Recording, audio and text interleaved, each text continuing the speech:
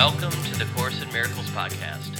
Before the ayahuasca, before the Course in Miracles podcast, lesson 338.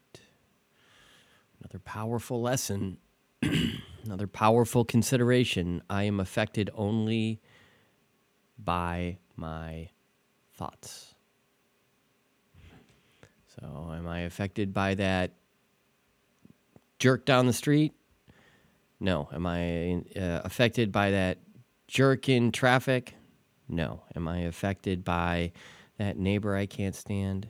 No.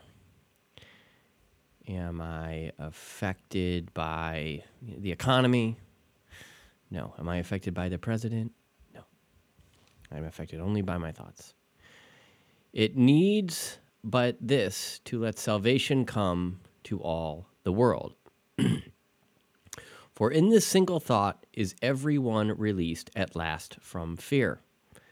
Now has he learned that no one frightens him and nothing can endanger him. He has no enemies and he is safe from all external things. His thoughts can frighten him, but since these thoughts belong to him alone, he has the power to change them and exchange each fear thought for a happy thought of love. He crucified himself, yet God has planned that his beloved Son be redeemed. Wow. The prayer. Your plan is sure, my Father, only yours. All other plans will fail.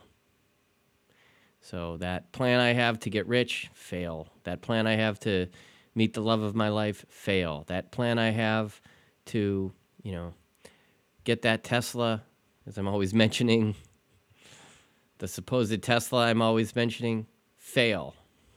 Or the hypothetical Tesla I'm always mentioning, fail.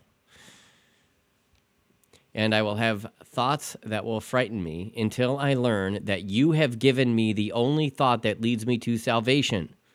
Mine alone will fail and lead me nowhere. But the thought you gave me promises to lead me home because it holds your promise to your Son. Let all that sink in. I don't have any anecdotes. I don't have any stories. I'm just going to wish you well. Thank you always. Thanks again for the microphone, Daniel. Appreciate each and every one of you. Have a beautiful day. Talk to you soon. Bye-bye.